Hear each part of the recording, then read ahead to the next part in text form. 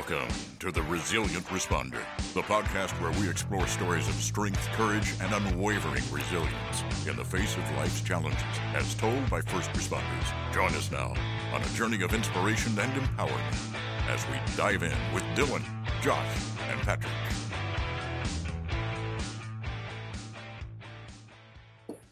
Episode of The Resilient Responder, hosted by Scars Incorporated and sponsored by First Responder Coaching. As you can tell, we are not in the barn. He's not happy about that. Not happy at all. He's not happy at all. He's very He upset. had to drive. I had to drive somewhere. Poor guy. We've listened to it since 5 o'clock this evening, that we're not at the barn. We are in Westover, West Virginia, just outside of Morgantown, at the VFW, thanks to Jason Morgan. If you will remember Jason. He was on the Episode 2. Episode 2, I believe, yes. yeah, of the Resilient Responder. As he joined us and shared his story with us, and he was gracious enough to open up the doors of the VFW. We also have a little bit of a crowd here with us. We've got about 12, 13 people here.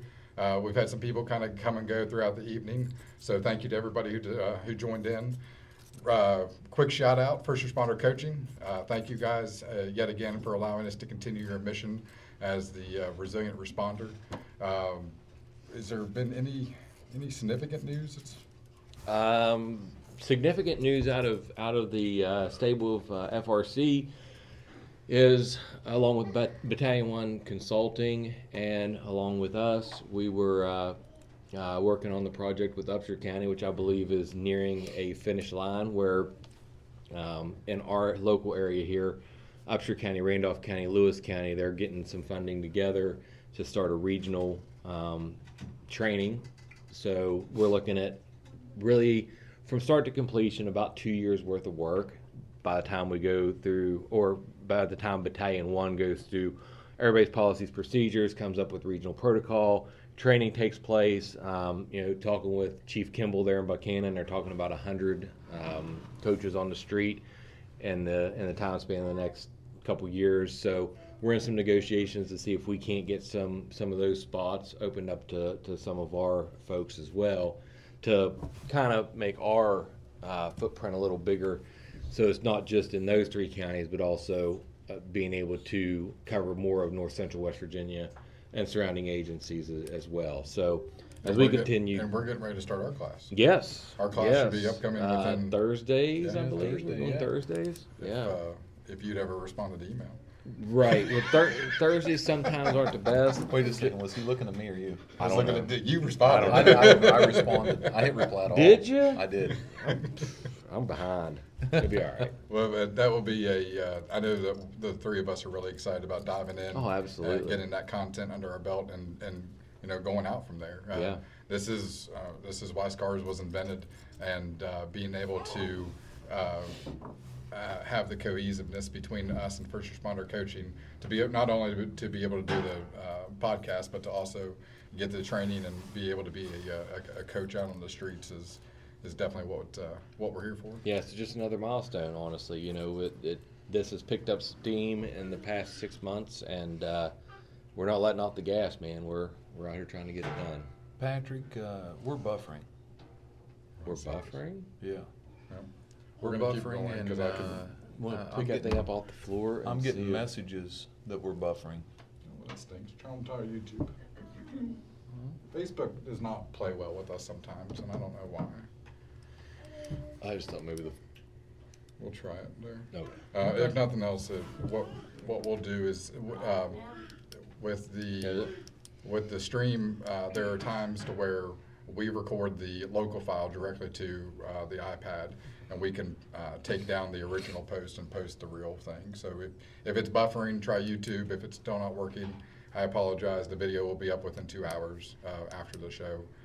Hopefully, with YouTube or with Facebook being our largest platform that we have most of our followers on. Yeah. Hopefully it will resolve itself. Something happened to your vision since the last show. We're in a brighter environment. You got those grandpa glasses. No, Well, they're not. No, he it's- looks smarter. It's He's intelligent. It's reading glasses. I'm intelligent. Yeah. Well, not we gotta now. read. You are. You weren't a second ago, but now you are. Now you're not. Oh. Wow. Okay. Anywho. So one of the things that was, I don't want to be intelligent. One of the things That was easy enough. One of the things that we posted throughout the week was a snapshot of a text message. It circulated around on some of the social media platforms, and it talked about. It was a conversation between. I don't obviously know who it was. It was talking about basically, hey, can I vent to you? Can I talk to you? Do you have that where you can throw it up? I couldn't get the picture to upload to my iPad. I'll try to get it here in just a second. But Now, did that come from somewhere else, or I just found it. You just found it, okay. It was circulating through. so social we did media. not stage that? Yeah, no, it says Right. hey, you okay? No. Can I rant? Tell me I'm listening. And how simple? I mean, it's so simple, but Can I rant? Yeah. You know, that's a. and I think it speaks volumes of what we have and what we're about. Sure. I think a lot of it though is not only the ranting part, but it's the being able to have the conversation. Like, what's the starter for the conversation? The three of us obviously have a very good friendship forged to where we can just pick up the phone and either call or text, and even with our group chat, we do a check-in every so often just to make sure that everybody's doing okay. But at what point in time does it take for you to be able to pull that trigger, for you to be able to muster up the strength to be able to admit that you're not okay and reach out for it? And that is one of the most concerning things when it comes down to it, because not everybody's going to do that. Not everybody's going to pick up the phone and text somebody or reach out to somebody, or like when Matt joined us and we talked about, he talked about he can always, he can tell if there's somebody on his fire station that's off. We don't always have that ability. No, we don't, and EMS is the same way. And we got into a discussion earlier amongst a few of the folks that are here about, how do you recognize those signs? If they're not willing to say, "Can I rant?" or "Is there a problem?" You may be sitting next to somebody in an ambulance, in a fire apparatus, whatever, and this person may be driving for you, and they're having the worst day of their life, and they're holding it all in. You missed a sign or didn't recognize an offhanded comment or so on and so forth, but that person has your life in their hand as well. One of the things that I think the most about is it's easy for me in the calm, cool, collective mindset to be able to say, hey, if I have a problem, I'm going to reach out to you and say, hey, brother, we need to talk. Or, hey, Patrick, you around? I need to vent. But where's our mindset at when we're in the trenches? Exactly. Where Right. are we then? Is it as second nature as what we want it to be? Is it to a point of picking that phone up? And I think that's where we run into the issues and run into the problems of being able to, that oh shit moment, to be able to say, I'm going to say it. Who's my man? And, No, let's say There's that. 35 cents we Yeah, have to pay. I'm not going to pay the it's worth gonna it. text you. It's He worth probably it. will. Oh, he's on there. I seen him, and I want people to do the shout out and tell us where you're from and what you're doing. I especially if you're new, I think it's awesome to be able to see how many people that we're reaching out to. But more importantly, how do you get second nature? How do you, while you're in the trenches, where your mind is, how do you plant that seed to be able to pull yourself out of it? But there's a difference too, and I want to go back to where we're talking about, and I hate to formulate it like this, but let's talk about paid departments and career agencies versus volunteers. You may have a volunteer firefighter who is in the trenches that nobody knows about. The alarm goes off. He or she's the first one in the station, just behind the driver's seat, and by going away that call, it clicks in their mind that those demons take over, and you've got 4 or 5 other guys, girls on the truck with you. What then? Yeah. Because those folks don't readily have somebody to reach out to. They may not. Yeah. the service has gotten very separated to where there's not the togetherness in the stations as often as there used to be, and there's not the recognition of each other's personal problems or career problems or relationship problems, so on and so forth.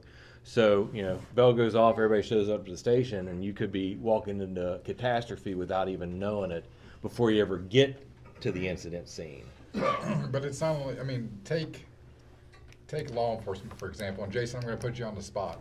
How often, unless you're either on FTO or if you are an FTO, you're in a police car by yourself. Yes. Is that a consistent thing? I've seen before to where deputies or troopers or whatever, I see where there might be two in a vehicle, but that's not a common thing. No. So that I know of, not in Montague County, it's absolutely not. I don't know how about around the state, other places in the state, but not in Montague County, it's not. So take that. Mm-hmm. If you're having a battle of an internal thought demon, whatever we want to call it, and imagine being in a vehicle by yourself, Right. and having to and you're patrolling the county. That's what you're supposed to be doing, and all you're doing is running all this through your head constantly over and over again. And if you do reach out to somebody to where you can have the conversation, start the conversation, then that's great. But what if you don't? Right. Yeah, and there's some pretty remote parts of every county across this state and many others that, you're lucky to have radio or cell service in some places. If your mind goes dark in one of those areas, who knows what could happen? And that's, again, that's the bridge that we're trying to form here across that valley of. Even with the point, and I know I interrupted you, but even at That's the pretty point of, normal. I know. Let me get it out, or I won't forget. Okay. That's why we have paper. You're the only one that never brings a notebook. Because it's all right here. Oh God. If we're rolling in, I have a trigger point. I know that we've talked about trigger points in so many episodes, but if I have a moment to where you and I've been doing this our whole lives together, and if something hits me at that right time or wrong time, and I'm like, man, I don't even feel comfortable reaching out to you because I know you're going to laugh at me because it's goofy in my mind. It's like I can't even Sure. I can't even roll with it. I'm almost embarrassed to say it. That was just said on YouTube. Most are embarrassed or feel like a burden, and I think that is a lot of the stigma. I think that's a lot of it. I do. I really do. Because there's just little calls where you're just, you see something in traumatic event and you're like, what the hell did I just see? And then you reach out to talk to someone, especially, because your EMS world's way different than my EMS. Because I just drove people places. I didn't even care to get Didn't even out. do that well, but that's, I know, right? But I got into it for the fire side.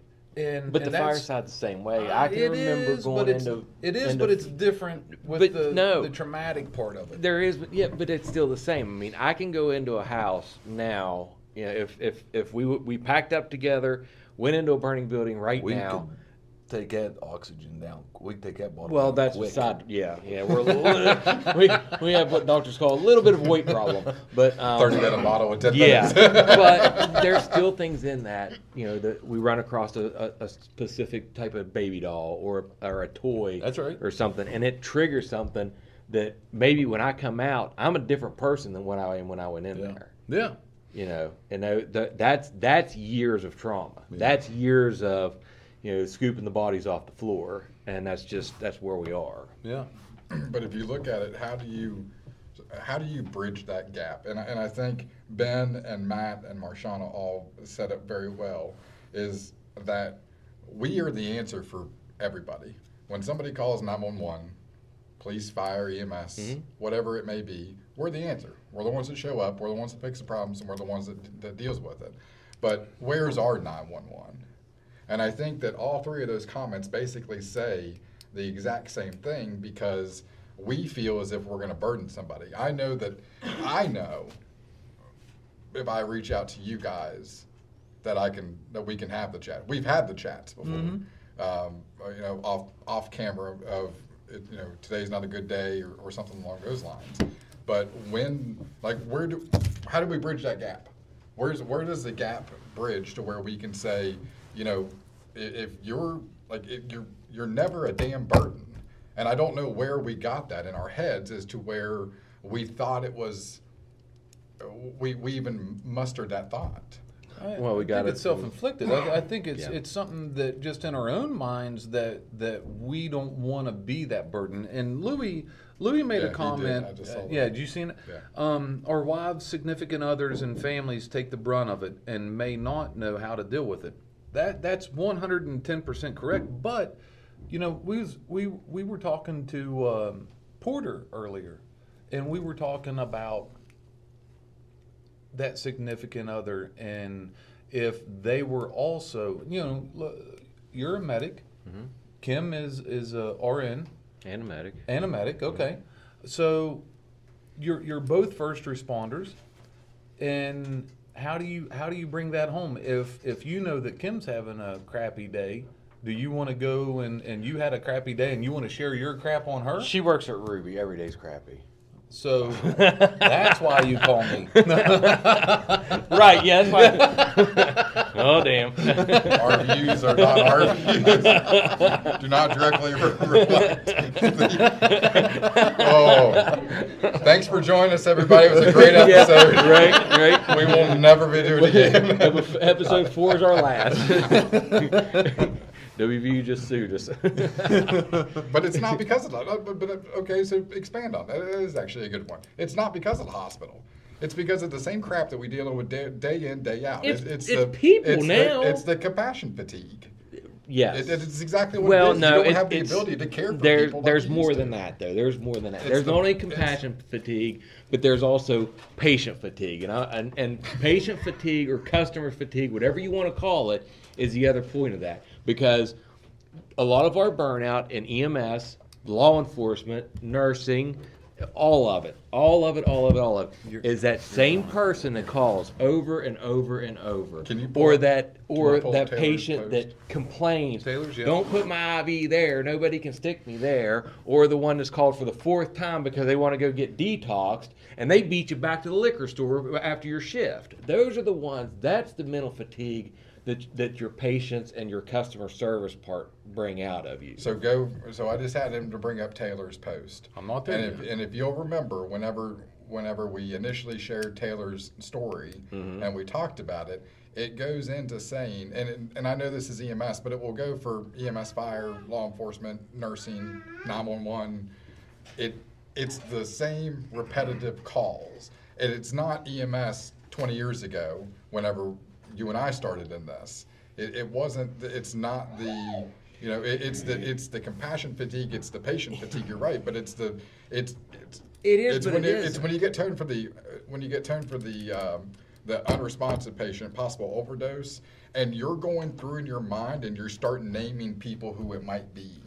The second paragraph of Taylor's post is, "This job has changed me. I'm no longer the compassionate, caring, happy person I was when I started, not without being medicated anyway." Well, that's the problem. Is the fact that, and then we just buried even more. Yeah. Because we are medicated, and God forbid we reach out then, because then we can't talk about it. Because we live in that stigma Right. of having the damn. But one point of it is, though, I was at the hospital the other night chatting, and to know that the same patient that I was picking up when I first started in 2001 in a particular county was still going to the same hospital for the same problem on the same days. That's 20 some years worth of the same patient coming in with the same complaint day after day after day. You can't tell me that on a provider side that isn't part of mental fatigue. No, it absolutely is. And that's not the argument, but it's the fact of, we see it because we deal with it, and you can laugh about the medical command operators. We can call in and give a report, and they'll tell us our patient's name sometimes. Well, sure. Age, gender. Right, it's the fact of that is the stigma. That is how that's what we've done to live with this, but yet we still bury it way down deep inside. And if you're not okay with admitting it's okay, you're not going to reach out. Mm-hmm. If you refuse to, if anybody thinks that you're a burden, number one, stop. That's the first thing you should automatically Right. throw up a big red stop sign. Because if you start having thoughts about self-harm, self-mutilation, anything, or if you just go into a deep, dark, depressive hole, then there is obviously there was a change in attitude, there was a change in something. You need to reach out to somebody. And it's not that you're a burden, because there are 3 people in a room full of people in front of us, and everybody wave hi. I just put you on camera. Wave hi, everybody. But that is how you, but that is what you do, is you reach out to these people. It's the people who care. The 3 of us up here, we've given you guys telephone numbers, email addresses. We want you to reach out to us. So, Because we don't want you to ever think that you're a burden. so ask them, what's compassion fatigue? What does that mean to somebody out there? Somebody give me a definition of compassion fatigue. That was a I mean, question. kind of like what you all were saying about the same patient, because where you were talking, I actually sent a message out because 4 of us in this room dealt with the same person that would call 2, 3, 4 times a day, and it was always when you were busy. It was always for the same call, and this person ran you to death. And at first, when you first started, just like, oh, it's a chest pain call, and then you realize that it's an everyday thing, and you're just like, okay, I just did CPR on a 20-year-old person because they were in a car wreck, and now you're calling for this stupid shit. So at what point in time, though, do the citizens, the people that we care for, the people that we are there to protect for law enforcement, fire, EMS, whatever it may be, the ones that we're there to provide a service for, they don't know. They know Hollywood EMS. They know what it's like on First Watch or whatever. Yeah, all these episodes, like all these real life, these, not I won't say real life, but these realistic, whatever the hell they're called. I mean, that's what they see. Reality TV. Yeah, that's what they see. That's a whole issue in itself. But from the standpoint of taking it take it one more. No, let her finish her thought. I want to hear where she's going. Huh? I won't look at you. Me too. I won't look at you. So, part of me obviously understands the compassion fatigue, but then the other part of me is thinking about, our patients, the people we protect, is they don't know. They aren't experiencing what we're experiencing, and I know we're always told, like, this is their emergency, but for some of them it really is. So it's like part of me, feels like it's a multifaceted issue. Is the public doesn't know better. The public doesn't know the strain that they're causing on hospital systems, EMS systems, 911 systems, and it all cascades down. Do they care? I think a lot of them do, probably. It's A lot of them don't. It's Well, a when- lack of education. Yeah, it's a lack of education. So ignorance is a lack of knowledge. It's very simple. I hate the stigma of, if I call an ambulance, I'll go immediately to the ER. Every time we have to explain that's not if the you have case. 50 people that think that, it's never true. Yeah, and we have to explain to them, if you're vitally stable, You're and going to the waiting You're room. going in for a headache, you're going in the waiting room. But the thing is there are counties in West Virginia, because I've worked at several different hospitals. And I worked at one hospital that has since went out of business and has reopened as another one. And when I worked in an emergency department, every patient that came by ambulance automatically went to a room. That's how their nursing staff was taught. So that was portrayed to the patients as, I found an ambulance, I can get to a room. So that's where a lot of the education thing, and you have to educate these people and say, no, just because you called 911, it's not a true emergency if it's been going on for 8 months, 2 years, your whole lifetime. So it's all about educating the patients on. 911 has become a replacement for primary care. But also, And for urgent care. So you call 911 and you think you're going to get in by or you're running by ambulance, and I'm sitting there trying to explain to you that's not how it works. Well, now you think that I'm lazy, I just don't want you to go to the hospital. No, you can tell it to them on the way to the hospital and say, I'm gonna take you, but this is our protocols, and this is what we're gonna do, and we're gonna take you to the triage area. And then that triage nurse, whoever's there, will make the decision. But just because you called 911 does not mean you automatically get a bed. And that was like whenever patients would come in and say, well, I called my doctor and they told me to come to the emergency room. I understand you called your physician, but your physician did not contact us and tell us that you were coming. So we're going to triage you according to our protocols, and then we will handle it as we see fit. And that's the thing, like, their primary care doctor is required to tell them to call 911. But that's all you can say is, we will give you a ride, and it's up to the hospital staff of which way you're gonna go. But this is our protocol, we will take you out to the desk, and you're gonna answer all the questions out there. So, But I mean, there were hospitals in this state that did have that mentality of just because somebody called 911, they were automatically getting into a bed. So that is a lack of education. but it also goes, you take that one step further to say, not only did they do that, but they did it for the reason because the administrators were jumping up and down because they're holding a wall. Well, there's That's the other that. thing. There's that, and how many of these agencies? And I'm sorry, this is a managerial and an administrative problem. Of you've picked up the same patient for the same complaint 3 or 4 times in a row, and how many of us out there are being told, oh, well, you go, if you put them in your ambulance, you go put an IV in so we can charge ALS. Well, then that screws up the whole system, because then really you can't take them to triage if you've put an IV in and you've done all this stuff. But not If anymore. they leave, then we have to call police and So, sign them up. So So do we play into their mind game as well of, ooh, I get this attention, and some of it is attention seeking behavior of, I'm gonna call an ambulance, they're gonna rush here and they're gonna put an IV in me and give me some medication and I think it's half and half. I think a good percentage of population is genuinely uneducated. And I think another half of the population is using it maliciously. So healthcare system as a whole, that could be a multi-hour conversation, but it all trickles down to people in the field. And Does people in it- the ERs and people in the hospital. But also look at it from the same sense of, in the dispatch world, there are certain call types that trigger certain responses. Yeah. So, it could be the same, it could be Right. the 5th chest pains of the day for the same patient, and you're getting a fire response. It could be Yeah, the you're getting 5th drug full-blown overdose, and it's a cavalry. full-blown cavalry because Like, you have law enforcement. or you'll get sued, or Right. you'll get, Right. And then there was a comment, our hospital is so overwhelmed, we have had to take our IFT patients to the waiting room. So if you think about it, where this person's from is Myrtle Beach area, and they have a bunch of freestanding hospitals, and they have one big hospital, if I understand it correctly.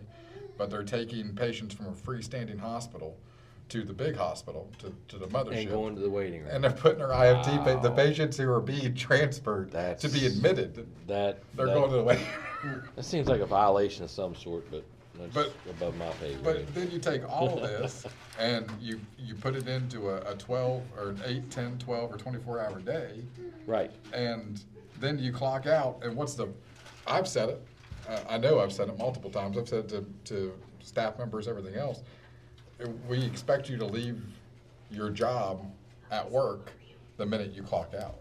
Yeah. With no decompression time. Good luck with that. Yeah, how the hell are you gonna do that? And Good I luck think with that that. was kind of going back to what initiated the conversation is, especially with multiple first responders in the house. You don't want to trouble others with your problems, whether they're in your house or buddies, because people have lives and they have their own issues, and you don't want to be that burden. And like what Patrick said earlier, we need to get over that. Be a burden. I want somebody to be a burden. You're not being a burden. Yeah, because That's the thing, but it's self-imposed. Right. Yeah, if you feel like you are, then be one. Like, Yeah, absolutely. Be one. I don't care. I accept all burdens. But at the same time, I think there's just there's something more to what we do and how we do it, especially as first responders. How do we decompress? Because I can go home and I can decompress to Natalie, and she's not a first responder, and she's hearing something for the first time. She's not sitting there going, yeah. She's not. I guess what I'm trying to say. Do you guys fall into a category? And this is more for Dylan, because I don't think your wife's not. No, my wife was a first responder for years. Do they try to one up you? Does your spouse try to one up you and say, I ran a call like this and it went this way? I don't think it's a one up. I think it's a compare. To me, it's a comparison to say, I know how you feel, and the reason I do is because I did a similar situation, and then here was my situation. I don't think that the So I take that in my mind as a one up. Yeah, well, and I get that. I can see where you're I can't help it. But like Candace and I can have a conversation and about work, and we can share things. Candace is very much so she's like, God bless her, she's a listener, and she'll let me just vent and vent and vent and vent, and then at the end of it she'll be like, so we're good, thumbs up, and I'm like, God, I love you, because anybody else would be like, all right, this is you complained about this stop. Yeah, but I think a lot of it is the true venting. I'm not looking for an answer. Exactly. And I think that's where a lot of the stigma for the people who do listen is you just need to listen. You're not there to provide an answer. You're not going to fix the problem. That's right. You're going to hear the problem, and now you could probably you could be like, well, okay, so I had a similar situation. This is how I dealt with it. It may or may not work for you. Mm-hmm. And you can try, you could try that route, but that person just wants to vent. That's right. And if they want to yell, kick, scream, whatever, let them do it. Mm-hmm. And then, and be a Candace and be like, all right, so we good? Because if not, yell, kick, scream some more, and then let's get to a point to where we can move forward. That's right. Yep. See, even though we do the podcast and we're doing the coaching and all that, I'm still a barrier. Yeah. I will tell you that straight out. She'll tell you that straight out. I'm a barrier. It takes me a long time to process certain events and certain calls before I can A, relive them, or B, talk about them. Mm-hmm. So to me, it's a very different kind of beast to deal with. I am not good at. I'm good at listening to others. I am not worth a damn when it comes to talking about my own. I will play it off as long as I can until it destroys me. Yeah. But even the conversations that you and I have shared together, calls that we have ran together, and even after the podcast when we sit around and just BS amongst the three of us, you can. There's a certain amount of processing time for everybody, sure, no matter the situation. And I think that, some of us can process things quicker than others because we just want to go direct. We want to find the end result. That's all we want to do. We just want to, okay, what's the answer? I feel this way because of this, because of this incident. How do I get to not feeling this way anymore? Whereas some people, and I used to be one of those of, okay, I feel this way because of this incident. How did I screw up? Mm-hmm. Because immediately I want to go to self-blame. But I think that's a lot of people's problem. Is because I'm very self-destructive. Because they want to blame themselves first, and then that prolongs the processing period. Yep. And Matt said, but how much information do we share to none of the responder spouse? There's a lot that mine has never heard because I don't want her too much about the job. Where is the balance? And I think that's, if you don't have a spouse that's in first responding like you, like Natalie, that's a difficult conversation to have. Yeah. Because what we are saying in our heads, it's just another day, right? To Natalie, that could be like, holy crap, are you kidding me? Yeah. No, absolutely. And I think just like what you're saying with Candace, Natalie's always been a very good listener, and she's very intrigued because she doesn't know or understand it. So I think that's a huge deal. I think that there's a lot of I'm going to switch gears for a hot second, because it's not only the fact of having your person, but it's also being able to swallow your own pride. And whenever, I'm going to go off of Shane's comment, and thank you, Shane, because that takes a lot for somebody to say. It honestly does. Shane said, same here, Dylan. I've even bold-faced lied to Patrick when he's checked on me and said I was okay. I Sure. think that's a lot of it, is how often do we pass each other in the station on the, when we get back from a call or anything like that, and passing, how often do we say, hey, you good? And we keep walking. Yep. And not What the even- hell are you even thinking? Why are you walking away? Right. You asked him a damn question. Stop. Right. Hey, are you okay? And I'm Yeah. going to sit there and I'm going to stare at you and be like, Yeah. you're going to answer What me? you don't realize, and Shane, I know exactly where you're coming from. I can go days without saying anything. I really can, and that's a major downfall, and that does nothing but Well, but and that's- I it does think- nothing but ruin your own mental health. Well, one of the things with you though is you're, and it's days, it's possibly days after, but it's nothing for me to get a text message from you to say, hey, you in town this week? I need a barn day. Barn's always open. Right. And, I've never gotten that text. you don't have a barn. I mean, hey, So it's Wow. build a barn. That's all I Build know. build a barn. Build a barn. Build a In the barn. city limits, that'd be great. Yeah. I mean, at the end of the day, you got kitchen tables, you got parking lots, you got the post offices, which is an inside joke. Yes, yeah. A a lot of people don't know about that. A lot of people don't know about it. But right now, I have a barn, and that's where Scars has been filmed at, and a lot of people come hang out, and it's good stuff. So how many people in here have the outlet, or can talk to somebody? Can you? Yeah. Sometimes. I like sometimes, Depending on what it is. depending on what it is. Different things take different time to process for different people, and I mean, there are things that I've dealt with that I still haven't talked about 11 years later. But I Right. mean, It took me 6 months for brake iron. Mm-hmm. I'm still not 100% okay, but And everybody processes everything differently. Like, my brother and I were on the exact same call. Devastated me. I came home and I was like, he's eating a bologna sandwich, and I'm like, what did you think, about such and such? And he's like, I don't know. I'm gonna finish this sandwich and go to bed. I gotta work tonight. I'm good. So, we're two different people. Mhm. Like he. But does that catch up with him at some point? Not that he ever showed it. Kim, am I lying? No. Not that he ever showed it. But Christina just made it, we internalize to continue doing this from call to call, and it's often just easier to continue internalizing after hours as well.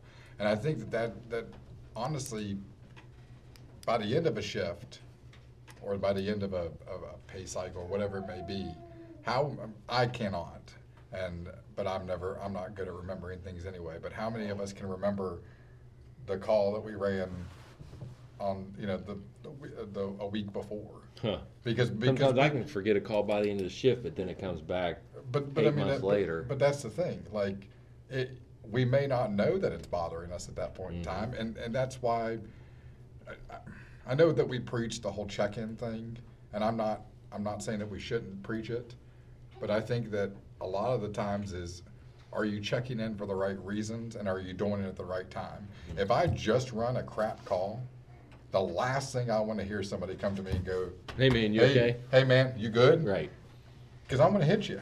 Right. See, I'm exactly the same way. As I like to decompress, but by the time you're able to decompress, because at some agencies, it's back to back to back to back to back. Oh yeah, you don't even get your 24 truck hours put back later. together and you're And going it's like- again. And me personally, it's nothing against my husband or my best friend, who I very easily could talk to. I'm just really bad about that. I'd rather take care of everybody else. Mhm. And my former partner, I don't know if I degraded. Mentally, physically, I became a terrible person over the years. So it's like stuff like that. I think we're like, we'll deal with this after work, and then it's like, well, shoot, I've got to go to sleep because I got to work again, and then it's just builds up over years. And something else too, especially when I started out, you go into the industry, into this career, hearing, leave it at work. And as a fresh EMT or a fresh medic or fresh whatever you're going into, you're like, okay, well, I'll just leave it at work then. And It's easier said than done. You cannot do and it. that builds up. And it's like your 6th month as an EMT, and you've left it at work every day, or you've tried, and it's finally weighing you down. Well, I'm not doing something right because everyone else can leave it at work. Why can't I? Mm-hmm. And it's a revolving door. So suddenly you're the problem. But What it's am I also doing wrong? but it's also the stigma of, you know, you and I are on an ambulance together, and after 3-4 months, I can still carry this load, and you might be struggling with it, or vice versa. And who the hell in this room, I can tell you right now, I wouldn't. Who's going to stand up and be like, wait a second, he can shoulder this, I can't. Like, I can't do this anymore. Yeah. Like, there's an issue. And sometimes it is that months down the line, and you're in your own head, you're going, you know, Dylan's fine. Like, we've been on a truck together every day, and just like, he's fine. And You're like, oh, that's just Dylan. Or if you have left it at work for 3 years. That could be And then you coined. have that one call that, like you said earlier, Dylan. Yeah. That brings it all back. It You've does. done great for 3 years. Yeah. That one thing triggers it, and now you're remembering Yep. all this other Stuff that you've terrible- buried so far down deep, and then one thing can bring that back to life. And be like, holy shit, that call 3 years ago bothered me. So a few things. I'm just reading comments. I see my brother just posted something. I haven't even read it yet. So first off, Jason, to your point, I agree 100%. It has to be the right person.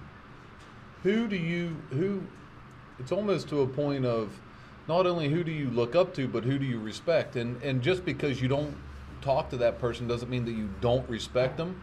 But there are things that I can have conversations with you that I wouldn't have with other people just because of mine and your relationship. And I think that life is nothing but relationships.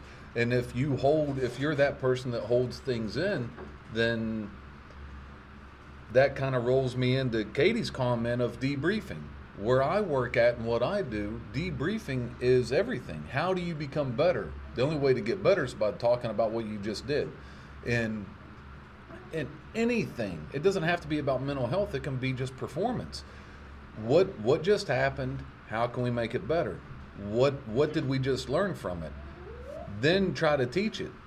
By teaching it and understanding it, then we can really roll with it. But debriefing it is, I believe, that first step of getting it off your chest and literally. But how quickly can you how quickly? People are different because of processing times. Right, but that's the thing.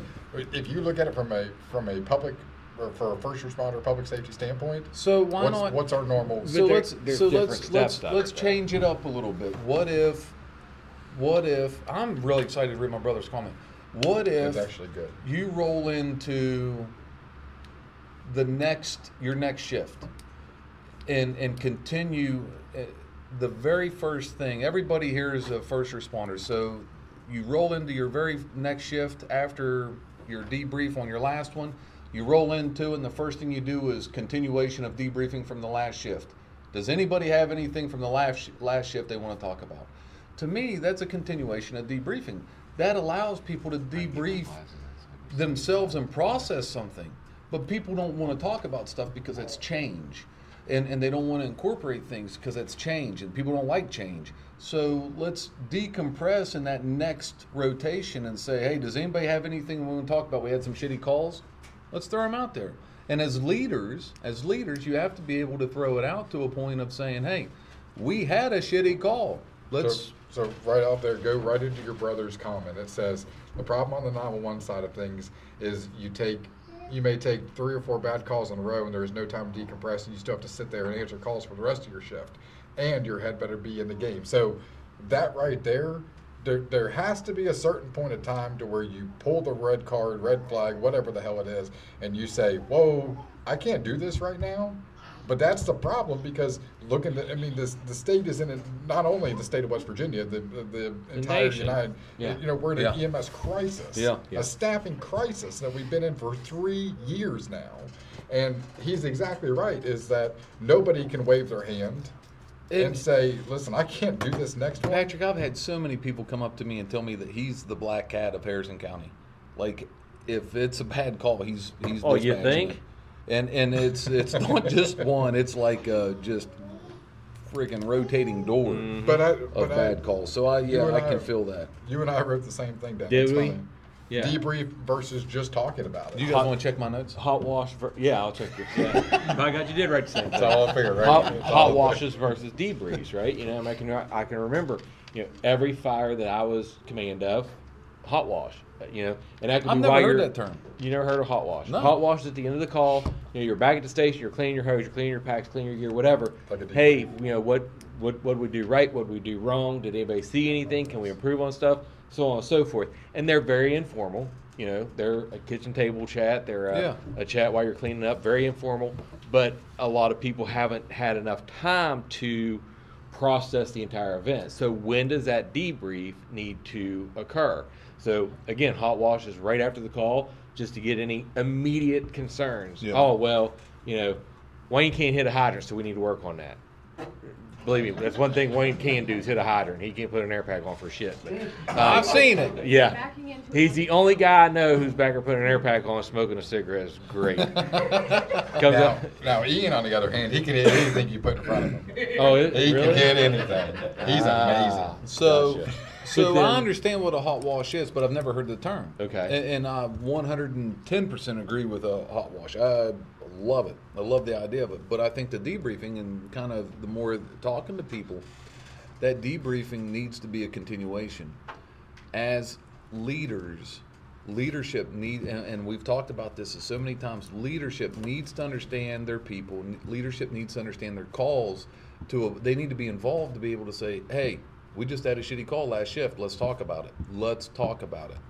And I think 24 hours or 48 hours, and some people are everybody's different, but a certain time frame of that processing would be able to assist to a point of saying, kind of like when we do our nonprofit meetings, old business, new business, for the good of the organization. Everything's broke down in sections. That first briefing should be, let's debrief from the last shift. Let's talk about that. Matt said tailboard discussion. You can change administration. 7 to 3, they want to go home. Right. So when do you debrief? And so what time frame? Give me a number. What's your time frame when do you think a debrief should be? For me, anywhere between 24 to 48 hours. 24 to 48. Who else? Every call. Huh? Every call. Well, I understand every call, but how long after that call? What's the time process? No, I mean, I'm saying like after every call should be yes, and like think about your perspective. Like, we're so hyper fixated on all the high acuity, horrific calls we go to. Our perspective's skewed. Like, how many calls do we go into where there's bed bugs in the house, where there's species everywhere? Like, it's stuff that we just take for granted every day. For the normal population, they don't see that every day, but we do. But And that's stuff we push aside, just keep going to the next call because it's not a big deal. Well, in the eyes of administration, are you gonna allow your employees to sit after every call and potentially debrief? Because they're just wasting time, wasting money, wasting profits. Or is it somebody just like our patients that learned how to use the system? Exactly. So it's a broken system. And Ian, just I feel like I'm with you 100% because what you're describing is what they're calling a hot wash. Yeah. And that's the same as what I would have said the exact same thing you said. They just coined a word for it, hot wash. But I think a hot wash is completely different than a debriefing. Well, a debrief should It is. A debrief, you're truly diving into the details. You're dissecting the incident. You know who doesn't debrief? This was brought to my attention not too long ago. I was having a conversation, and I want you to think about this. Now, you may not understand this, but Is this a good time for me to go to the bathroom?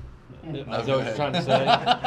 You can go stoke the fire. There ain't a fire! Oh, that's right. But I actually had an individual that I talked to that said, I never got to debrief over a dialysis patient that I had for 3 years straight. And when that patient passed away, it affected me and my work on a personal level because they had built such a relationship. So it was like losing a family member. We never think to debrief on something like that. I would never. I'm gonna Who go would stoke have the fire. thought to debrief on the patient that you've had steadily On a dialysis every patient. Monday, Wednesday, Friday for dialysis for the past 2 years. It's unheard of, right?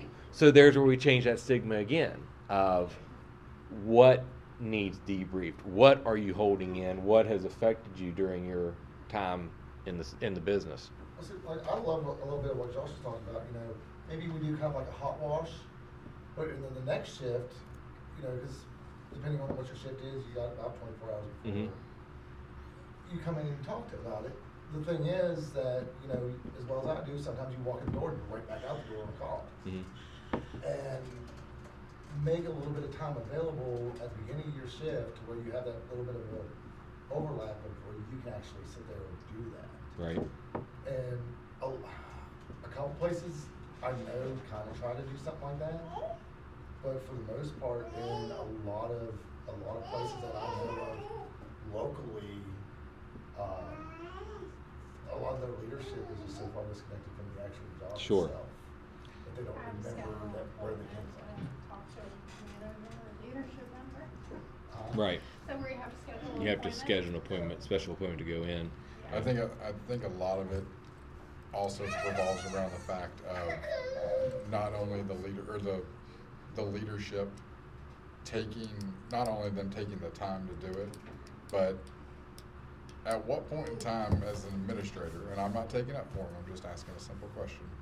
At what point in time as an administrator do you have the ability to know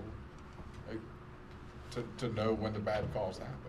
You don't always sit there with the radio on. You don't always sit there with the scanner going. You know, there's Well, then you're telling me that you're. I can answer that. No, wait. Go ahead. You can go next. You Okay. stepped away. Your subordinates. No, your subordinates should be keeping you informed of this stuff Exactly. if you're in that administrative role. And what we see administrations who are too busy fighting amongst themselves to give two shits about what's going on out in the field world again. But then the subordinates feel as if so if you take from what you just said, the subordinates report back to whatever and say, you know, this is the problem, or this is, you know, basically a snapshot of my shift of how this has worked. Mhm. And then, you know, the people in the field, they don't want to go the next step up. Mhm. They want to stop at the subordinate, the middle management, whatever the title's going to be, the shift liaison, captain, whatever, supervisor. That, like, those people, I don't want to talk to you if you weren't there. Well, not only that, but Why- I why think do that's I- why it's important not only for your direct supervisory staff, your mid-level management, to also be involved in mental health awareness and coaching and things of that nature. Because They need to be able to see the but signs. you're right. But the upper administration needs to at least understand that there is a problem. You know, Yeah. whether they Yes. they act on it or not. The problem is most administrators don't know that there's a problem within their agency, But there's also, and I think Some that do this and is don't care. this is or some do and don't care. this is profession wide. Hmm. I think. Now there may be some fire and One-offs. EMS agencies that prove me wrong about this, but how about the training? How about the training that you should be giving your middle management staff to be able to see those those telltale signs Right. of when Josh walks in, he's 5 minutes late. This is the fourth time. He's never done this before since he's been working with you, and he's 5 minutes late again. And he looks at you and he goes, it is what it is," and just keeps walking. How many, like, without... That's a sign. It is a sign. Why are you late? Like, hey, what's up? Let's have a conversation. Then we pull and we have a conversation, and then it gets twisted to where it's no longer an issue. Now it's a problem. Like, instead of... Since I cut you off, because you cut me off all the time. I can't remember. I knew it. It's all up here. Every bit of it. If you'd had it, you want my Yeah. I think so. Years ago, I took a fire officer class, and I want to say that Rick Scott taught the class. And one thing that stuck with me is one person can effectively lead / manage 4 to 6 people. Mm-hmm. And too many times I feel like people get out of that realm, or their own realm. If I'm a administrator, a senior manager, and you're the mid-level manager, how many times do I go around you to talk to people that work for you? And how many times do people that work for you go around you to talk to me? Yes. And when you break chains of command, I think that you're breaking the model. Yeah, you destabilize everything. Absolutely. And if you can build that pyramid of one person effectively and efficiently managing 4 to 6 people, everything will fall into place. When people call me at work and they want to start asking me questions, the first response that I give back is, "What'd your boss say?" "Well, I haven't called him yet." "Well, call your boss. Call your boss. If he doesn't give you the answer that you're looking for, then call me back. But you need to call your boss, because you have to engage into that. And I feel like there's a lot of stuff that could. I had problems through promotions that it was important to me to have my feet on the ground as and lead from the forefront, and I had to slow down because I was taking drive away from my mid managers, because I ended up doing their job. And if you do their job, they're going to let you do your job, and then they're going to be ineffective. Mm-hmm. And then you're putting more weight on your own shoulders, and I think that's. But what if you're not? And what if you're the mid-level manager that's ineffective? Now where do you go? Because we see that a lot, and there's time. Fire and EMS is the world's worst about this. Sure. Oh well, I'm going to promote John Boy over here because he's got 10 years in the business. He's bound to know what he's doing. Yeah. Well, John Boy's an idiot, but you report to John Boy, and John Boy's never ran a fire scene, never ran an EMS call, and you've got to complain. Now where do you go? So one of the things. You're my BFF, and I want to put you in a management position because I've known you for 4 years, and we're like this. Yeah, and we see that. Yeah, we see that a lot. One of the places it's popularity gone. Yeah, absolutely. That's one. Or of the how much you biggest donate. Things. Yeah. Money, that popularity, two driving have any forces. business being in the position, but they are. because- Yep. One of the things that I encourage, and we actually do, where I work at, and not everyone does it, but what we do in this area is a 360 review. And a 360 review isn't what it sounds like as far as your boss giving you a review of how you're doing. It's your subordinates telling you how you're doing. And it's tough. It's tough. That's a good, and I feel as if that is one key part that's missing in public safety, is because as much as important as it is for my boss to agree with my actions and be able to rate me however, I think it's also important for the field staff to be able to do the same thing. I think it's more important. So what kind of leader does that make you? Is that amazing? Oh, we ain't talking about me. Jesus. So that's part of servant leadership, right? That's part of. People would be like, okay, if I give my honest and open opinion about my leadership, So that's. there I'm getting fired. But because I but know I listen, shouldn't but do. listen. Right, Here's honest. honest to goodness. Here's the Nobody thing. likes that. So I have 350 guys that work for me. I have 5 direct reports, and each of the 5 direct reports, 3 of them have 5 supervisors, 6 supervisors that work for them, and then 350. When you start talking, one of the guys are on here that work for me. Actually, a couple of them.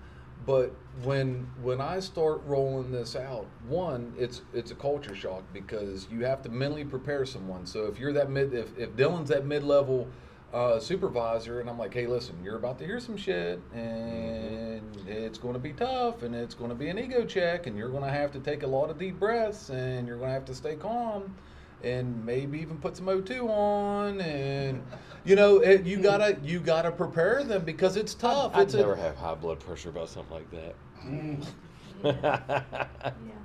I think we're buffering again. Yeah. But you have to be mentally prepared for it, and then that's step 1, and then step 2 is you have to go into the guys, the subordinates, and say, hey, listen, here's an opportunity. It's a great opportunity. It's a way to make a difference. I've got the gavel. Nothing's going to happen to you. This is about how we get better. Today we're good, but how do you get better? How do you get better than good? How do you get great? And you guys have the key to it. All you have to do is evidently they just hang out with you. I know. That's right. That's exactly right.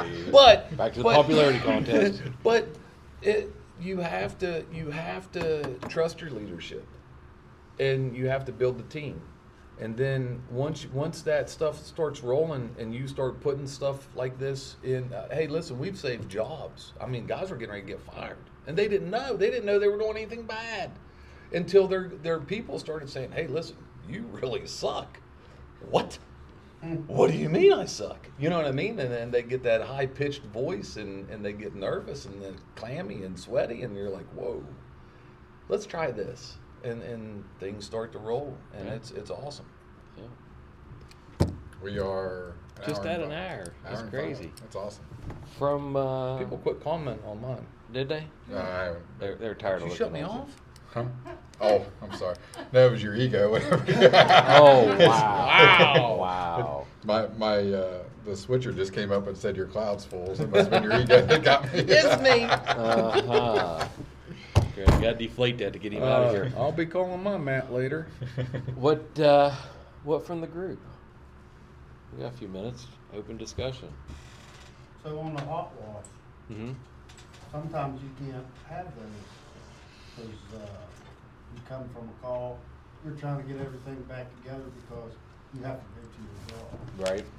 Done it plenty of times. Plenty of times. Yep. They want to call, come back, get everything back together, go home enough time to take charge of work.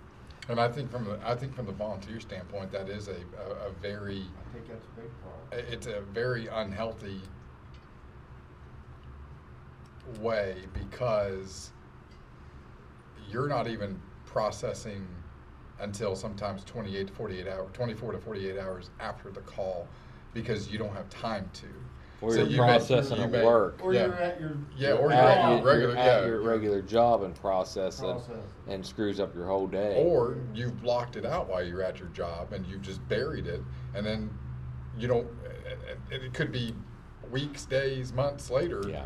Something triggers it and brings it back to life again because you were never afforded the opportunity to start the process. And I think from the volunteer standpoint that's a huge disservice. Yeah, it is. Right. Yeah. Yeah. Especially to get everybody back. Yeah. In that group. Yeah. At best, it could be just who's in your apparatus. Yeah. You know, so that does create another issue, all of its own. So I think it's really important to try to. From a law enforcement standpoint, do you guys debrief? Is there a debrief after calls? Ever? Very, very, very rare. If it's involving another officer, there might be, and it's not even a debriefing. I mean, it might be just a couple of guys talking about it, and after that, it's kind of done over. It's just washed away. Yep. And then do I remember you talking about an officer-involved shooting on our episode. Is there a debrief after that? We did. It was, I want to say it was a couple of days later.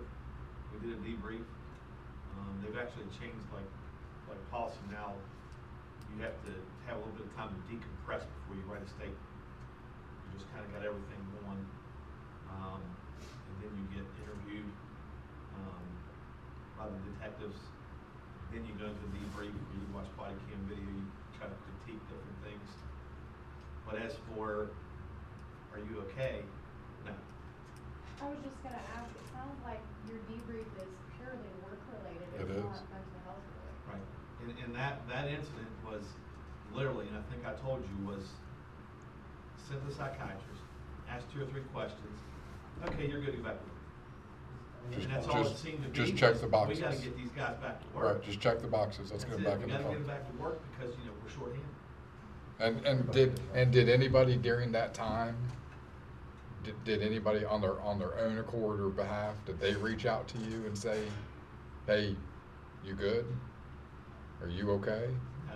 maybe one of the secretaries, and she's one that's been there for years, over 20 years, and she always takes it personal with the guys. If it's a minor fender bender, she's always reaching out, hey, are you okay? Are you know, is everything all right? You know, and even those kind of calls, you know, an officer involved shooting or whatever it may be, she would reach out personally to you. But I can assure you, nobody else did. From a 911 perspective, are there any other 911 dispatchers other than Courtney and I? So from a 911 perspective, anytime there was ever a call that could be deemed either A, a high priority call, or B, a devastating call, were you ever pulled off the console? No. Were you ever asked about No. it? Ever talked about No. it? Ever go through a No. debrief about it? I was gonna say, honestly, in the year and a half I spent in 911, I can tell you, I answered all those questions as no. By management, administration, no. Now, from the wonderful captain that I had, yes. You know, those people in the room with you. But can you stop and take a break? No. Can you ask for a debrief formally? No. You can't even unplug and walk away. No. I mean, you could, yeah, for a few minutes if you need to. Right. Do you even have staff meetings? No. Can you request staff meetings? No. So, I mean, other counties and agencies are different, but from my experience, no.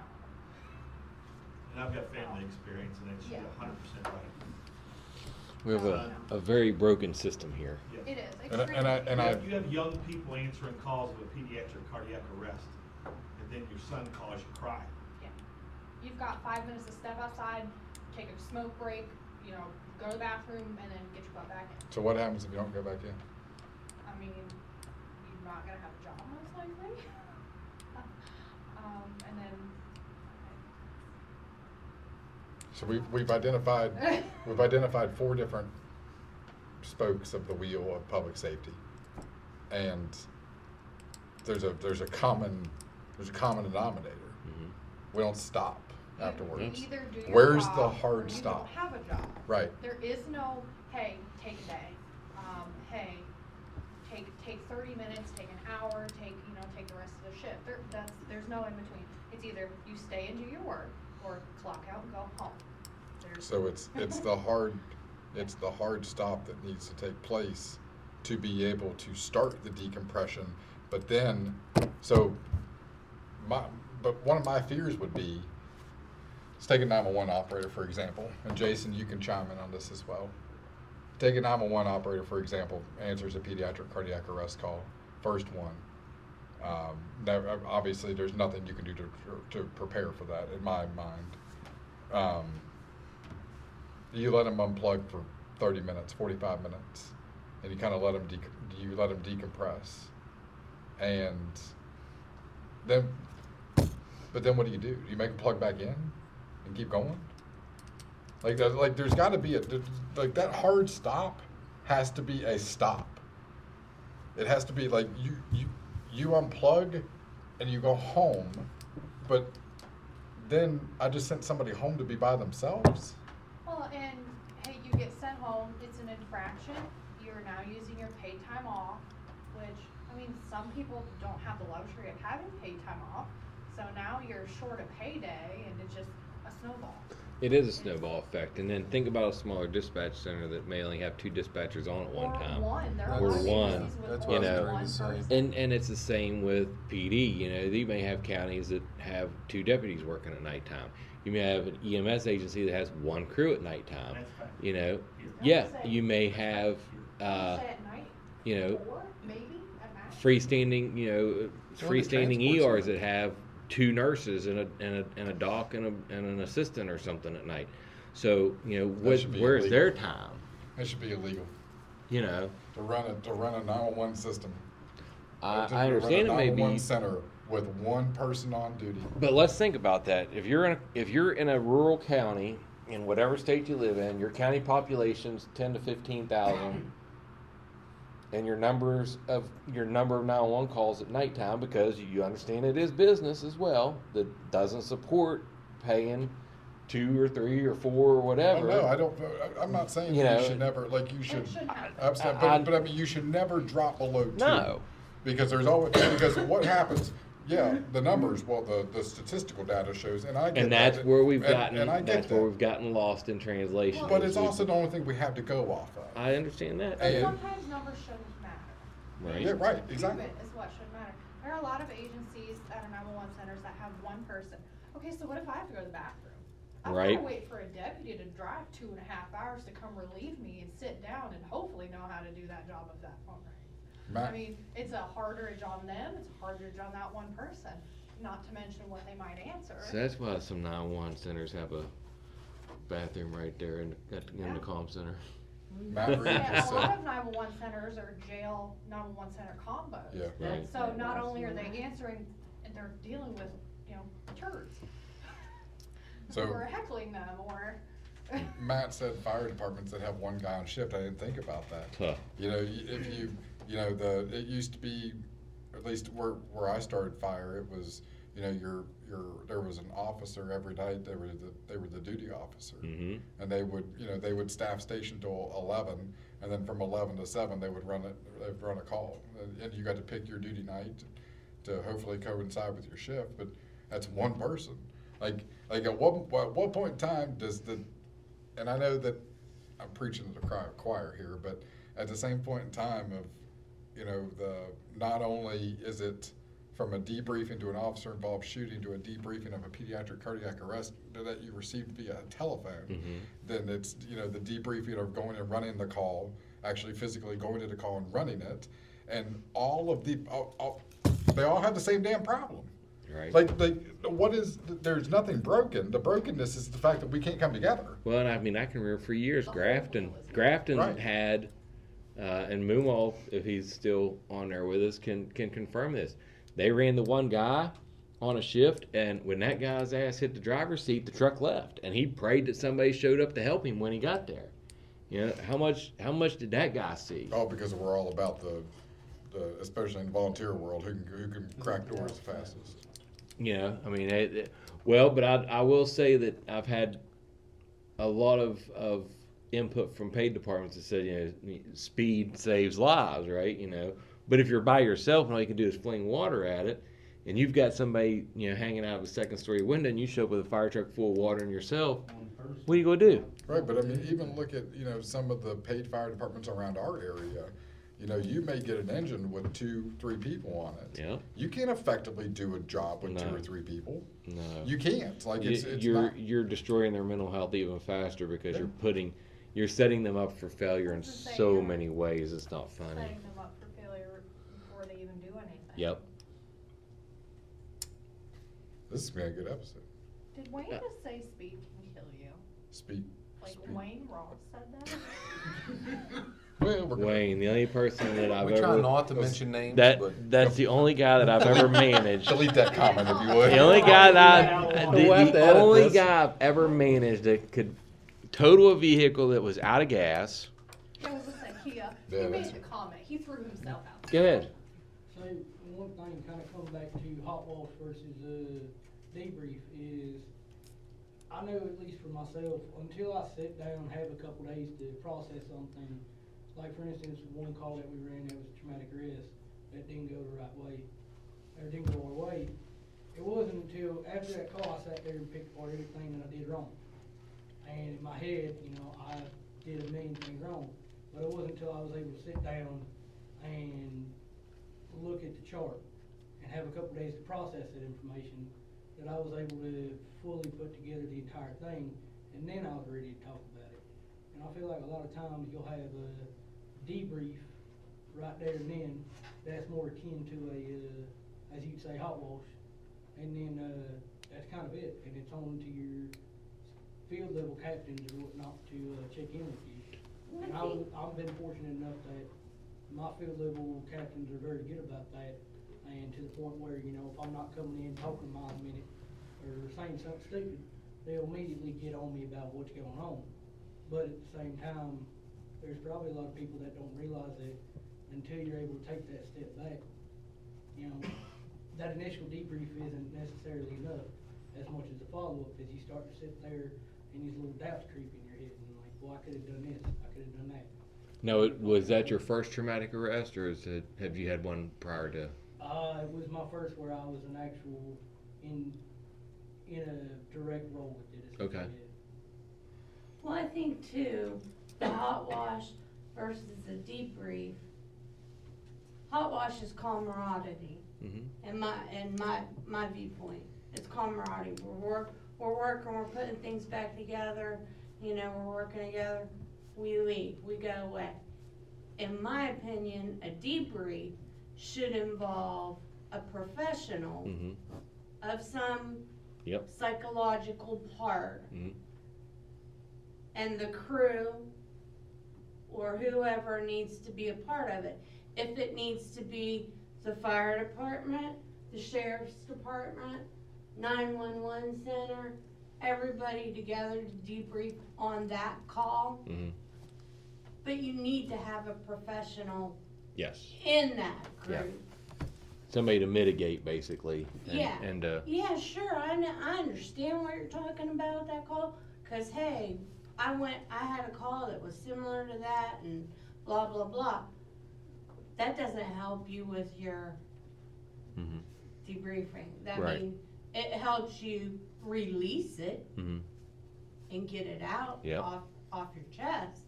But it doesn't give you extra coping mechanisms. So, when you say professional, she's talking about me. Was there a question about that? I'm sorry. Nope. I'm intelligent. I got my glasses on. Oh, Lord. Do you mean a subject matter expert, or do you mean? The person should know. It shouldn't just be a random psychiatrist, psychologist, counselor. Okay, that's kind of what I'm getting at. So when you say That professional, you're person- saying a counselor, psychiatrist, somebody like that, or are you saying like a subject matter expert like the sheriff's department if it's associated with them, or the fire department if it's associated with them, or hey, 911 dispatcher, why did you do this instead of that? So is it more of a subject matter expert, or is it a professional of psych? I think for mental health. I think it's combined. It's a combined. mental health They should- specialist that has the area of expertise within fire, EMS, law, dispatch. Spend time in each, that, like you're putting a group together for a response for these situations. So that person should spend time with EMS, so many hours. Should spend time with fire department. Should spend 8 hours at least, and that's putting it mildly, at a 911 center. Spend time with the sheriff's department. So I kind of feel like that's where SCARS is that's the brainchild of SCARS to be able to do that and to help to be that professional in a sense. But at the same time, I personally look at debriefings as, to your point, what'd you do wrong? I don't like that. That's you're instantly negative. Right. What'd you do right? What'd you do right, and what can you do better? You know, we can all get better. And it's when you focus on negative, you look at negative, you look at yourself negative with this negativity, and it's don't do that, brother.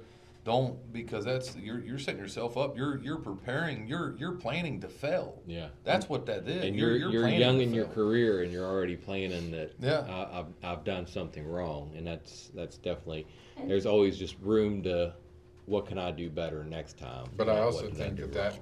a lot of that falls on training as well, because if you come at it from the aspect of from the training side of it, we were never told in EMT class and paramedic class and EMR class, whatever, we were never told about what a debrief looks like. We were never told about a hot wash. We were never told about a CISD, and if we did, it was a paragraph.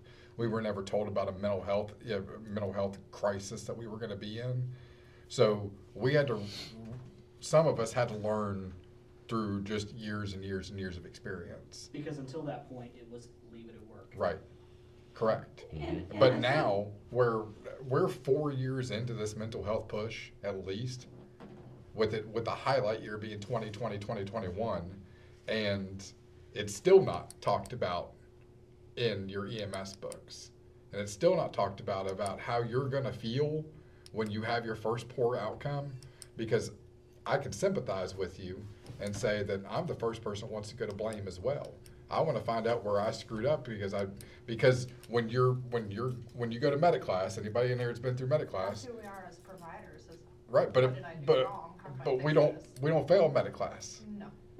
You say if you do your algorithms right, your patient lives, right? Yeah. I would say there's about an 80-20 rule. That's what TV says. I Right. checked all the boxes on the National Registry for him. Why didn't this patient live? Right, but I mean, there's about an 80-20 rule in paramedic class that says you go down through your algorithm right, your patient's going to live. Well, then you go out to the field and you go down to your algorithm right, and there's less than 5%, I would even go to say, Right. that is never going to regain and start all over again. So I sympathize with you there, but I also think a lot of it has to do with the training of which we provide our people, because we don't tell them, like, there was never a time in paramedic class that I went through all of it and my patient still died. If I went down the algorithm without a hiccup, my patient always, by God, it came back to life. It was also a mannequin. But guess what? The first time I did it in the field and the guy died, I was like, but I pushed epi every 3 to 5 minutes. They don't prepare you for when those drugs don't work. Right. Like, I don't know how many times I've used adenosine and it never works. But I mean, but that's the thing. and Not you're- pushing fast enough. But you're exactly correct, is that we're never prepared for that outcome. Another thing they don't prepare you for is when you're doing, you're trying to save a family member. That, Yeah. Your own family member, you mean? Yeah, that's why I Yeah. do that. 24 hours. 2 and 24 hours. That's Wow. something. But I mean, it's also, but like even from a coworker standpoint, build off of that. Yeah. From a coworker standpoint. Yeah. And somebody that you work a truck with them. I mean, I pray to God I never have to go through that. Like that's horrible to me. But it's also the same sense of, it's only a matter of time till you work a coworker, whether or not it be fire, EMS, law enforcement, dispatch. It's not like we all have the best of health habits. But that's the thing. Like, I mean, it's only a matter of time before this happens to you. Pillar of health. You're a pillar. That's all I heard. Well, this episode's over. Nobody ever wants to see this again. Ladies and gentlemen, thank you very much. We're so sorry. Pillar getting fed well. I'm going to have to go back and censor that out. Might have to. Ladies and gentlemen, thank you guys for coming and joining us tonight. I know that you guys don't often get to come to our shows, and we say that a lot, that we want to be out in the public more and out in the community. It means a lot, and I'm only going to speak for myself. I'll let these two gentlemen speak for themselves. But it warmed my heart to be able to watch people walk through the door. I pour out my heart to you. I thank you for opening this building to us. And just letting us come in and basically take over. And I asked you where things were 9 million times, and you turned around and you had them in your hand. So thank you for everything. We're always here. I greatly appreciate that. For those in the local area, definitely check this place out. Our first responder friends and most of the folks that were here tonight signed up for a first responder membership. It's nice, it's quiet, it's a easy crowd to get along with.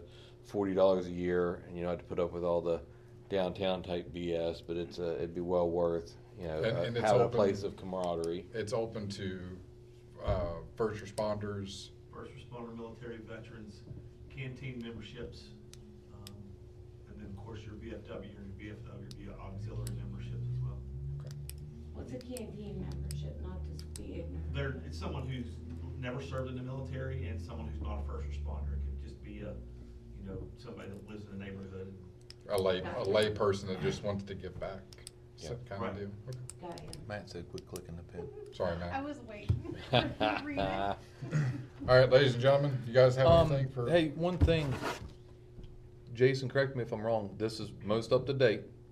Veterans Crisis Line, dial 988 and then press 1. No, that's the suicide hotline for That's the suicide anybody. hotline nationwide. Nationwide everybody. suicide hotline. Yeah. Okay, it says Veterans Crisis Line. I think this is good stuff. You know, 988. we need to get it out there and crush the stigma.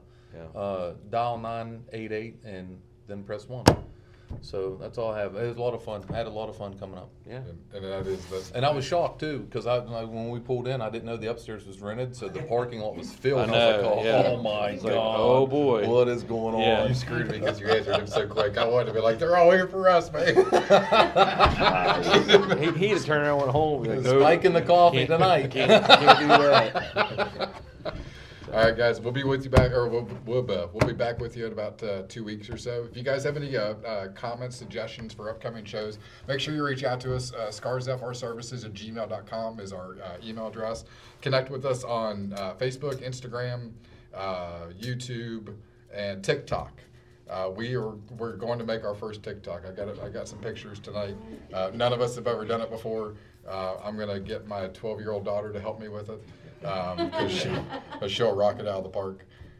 So follow us on all the social media platforms. Give us some suggestions for future shows if you have them, or even if you have a place that we can come to and you'd like to see us there. I know there's several people that want us to come up to the PA area, down in the Randolph Elkins area. They want us over there. So And everyone's welcome to the barn. Right. I prefer people come to the barn. Yeah. You lazy ass. We're gonna have to. The next 3 shows are going to be at the barn because if not, it'll be. Yeah, we'll do 1 in 3 rotation. I like it. There you go. All right. Big camper in Elkins for a show. A camper in Elkins. Ooh, I like that. Does it have cell service? 12. Does it have cell service?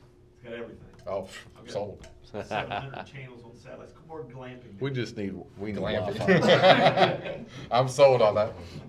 All right, guys. Until next time, thank you very much. Take care of yourselves and take care of others.